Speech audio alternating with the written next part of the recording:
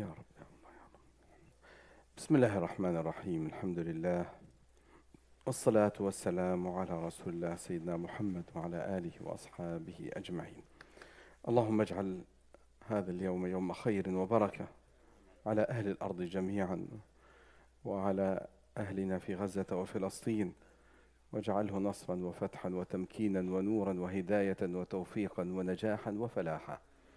اللهم اجعل فيه الخير والبركة والعافية. اللهم اعف عنا وعن إخواننا وأخواتنا أجمعين يا رب العالمين. اللهم إنا نسألك لأهلنا في غزة وفلسطين واليمن وفي كل مكان الأمن والأمان والسلم والسلام والعافية التامة الكاملة الشاملة يا رب العالمين. اللهم من أراد بهم خيرا فوفقه إلى كل خير، ومن أراد بهم شرا فخذه يا مولانا أخذ عزيز مقتدر، واجعله عبرة لكل معتبر. نسألك حسن الختام والوفاة على الإيمان ومرافقة نبيك محمد صلى الله عليه وسلم في أعلى جنات الخلد. آمين آمين. اللهم صل على سيدنا محمد وعلى آله وأصحابه أجمعين يا رب العالمين. اليوم هو 27 من شهر رجب، وكما تعلمون في 27 أسري برسول الله في ليلة 27 على قول والله أعلم أنه الراجح في الإسراء والمعراج. وذكرنا بأن الرسول صلى الله عليه وسلم أسري به إلى بيت المقدس، ثم عرج به إلى السماوات العلى، ورأى من آيات ربه الكبرى. ومما رآه النبي صلى الله عليه وسلم في تلك الليلة أنه رأى الأنبياء والمرسلين في المسجد الأقصى فصلى بهم إماما، ثم عرج به إلى السماء فرآهم في السماء. فرأى فرأى في السماء، في كل سماء رأى من الأنبياء ما رأى. والله أعلم، يعني كل نبي من الأنبياء موجود في السماء كما قلنا، والله أعلم أنه نفهم أنه طب ما هو كانوا معاه في الأرض وكانوا، فهذا حال الحياة البرزخية. فالأنبياء والرسل هم في الحياة البرزخية، والله عز وجل جمع الأنبياء لرسول الله صلى الله عليه وسلم. وكما تعلمون أن العلماء، جمهور العلماء وأهل السنة على أن رحلة الإسراء والمعراج كانت لرسول الله صلى الله عليه وسلم بالروح والجسد، بالروح والجسد، وأنه سافر صلى الله عليه وسلم أو أسري به بجسده وروحه، وهذا هو الراجح. وهذا ليس ببعيد عن الله عز وجل، فالله على كل شيء قدير، وهي معجزة لرسول الله صلى الله عليه وسلم. وقلنا إنها ب بدأت بشق الصدر، بشق الصدر، وذكرنا ما في ذلك من البركة والكرامة لرسول الله صلى الله عليه وسلم.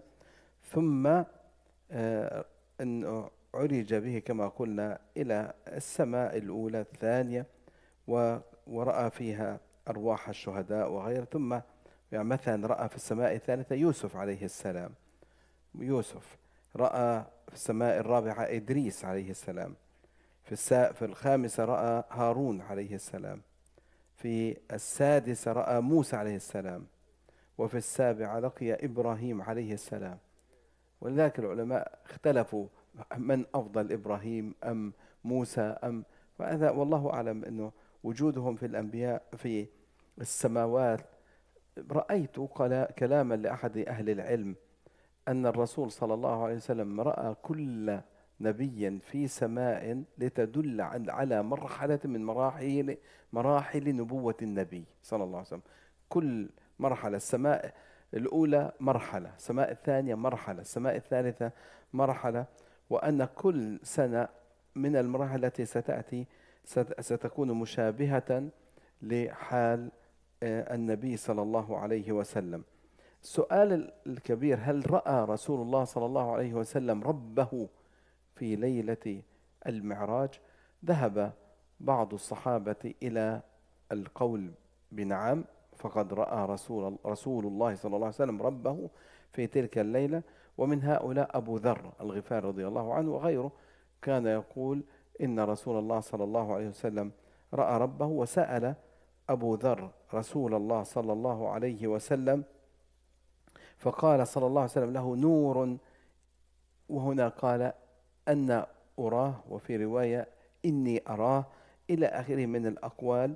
والصحيح والله تعالى أعلم، الصحيح أنه رأى ربه. لكن كيف الرؤيا؟ الرؤيا التي يريدها الله عز وجل، لأنه ثبت لنا بأن أهل الجنة يوم القيامة سيرون ربهم، وأن هذا من كرم الله على المؤمنين في الجنة. اللهم لا تحرمنا النظر إلى وجهك العظيم. وقد أثبت الله ذلك في كتابه: وجوه يومئذ ناظرة إلى ربها ناظرة. فإذا والله أعلم.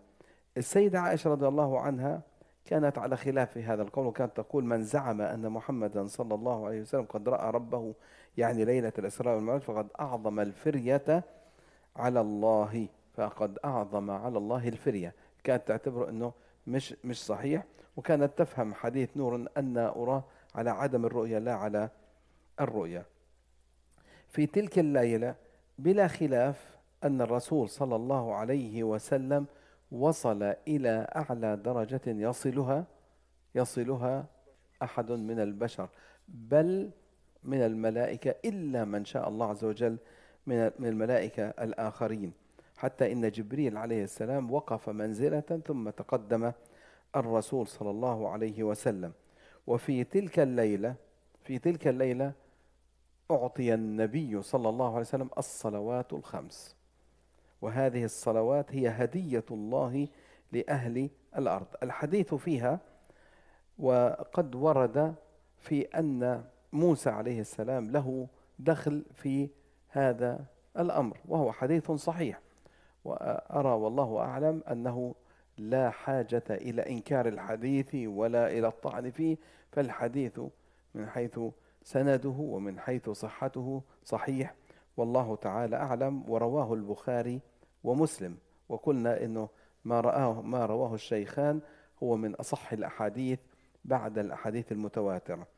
إن شاء الله سنتكلم عن هذا الحديث في وقت آخر. أسأل الله سبحانه وتعالى أن يبارك لنا في هذه الهدية الربانية، الصلاة. إن شاء الله يوم السبت الساعة 6 عندنا يعني إن شاء الله اجتماع كبير لإحياء ذكرى الإسراء والمعراج والقدس وفلسطين. اللهم احمي أقصانا وقدسنا وطهر مقدساتنا يا رب العالمين. اللهم صل وسلم وبارك على سيدنا محمد وعلى آله وأصحابه أجمعين. تفضل.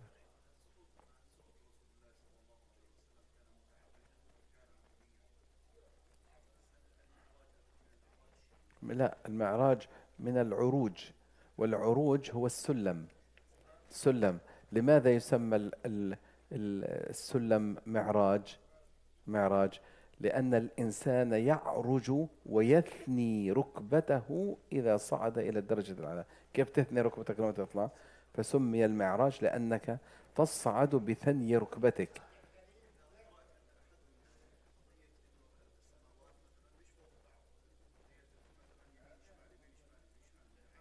المها عند الله، ما فيش دليل على ذلك. وكلمة المعراج والله أعلم هي وسيلة الصعود، والعروج هو الصعود إلى الأعلى. ذلك ربنا عز وجل قال عن الملائكة: هذا يعرج إليه في يوم كان مقداره 50,000 سنة. نعم.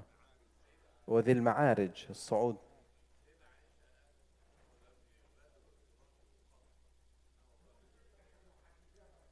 لا ما أحد، لا ما في أحد قال لم يغادر فراشه. لا، الرسول صلى الله عليه وسلم غادر فراشه، والرسول صلى الله عليه وسلم رأى في الطريق ما رأى من أدلة أنه كان بجسده، ورأى قافلة في الطريق ودلهم على جمل لهم ضل وشرب ماءهم. فالرسول صلى الله عليه وسلم يا سيدي غادر فراشه بالاتفاق، ما أحد يخالف في أن الرسول صلى الله عليه وسلم ولكن ذهب ورجع وفراشه دافئ. لماذا؟ لأنه فوق الزمن الآن. الرسول صلى الله عليه وسلم في تلك الرحلة هو مش بحاجة إلى سنوات، ولا هي عبارة عن ثواني يمر بها، الثواني الثانية في علم الله من آلاف السنين مما تعدون، قطعا آلاف. نعم. السلام عليكم.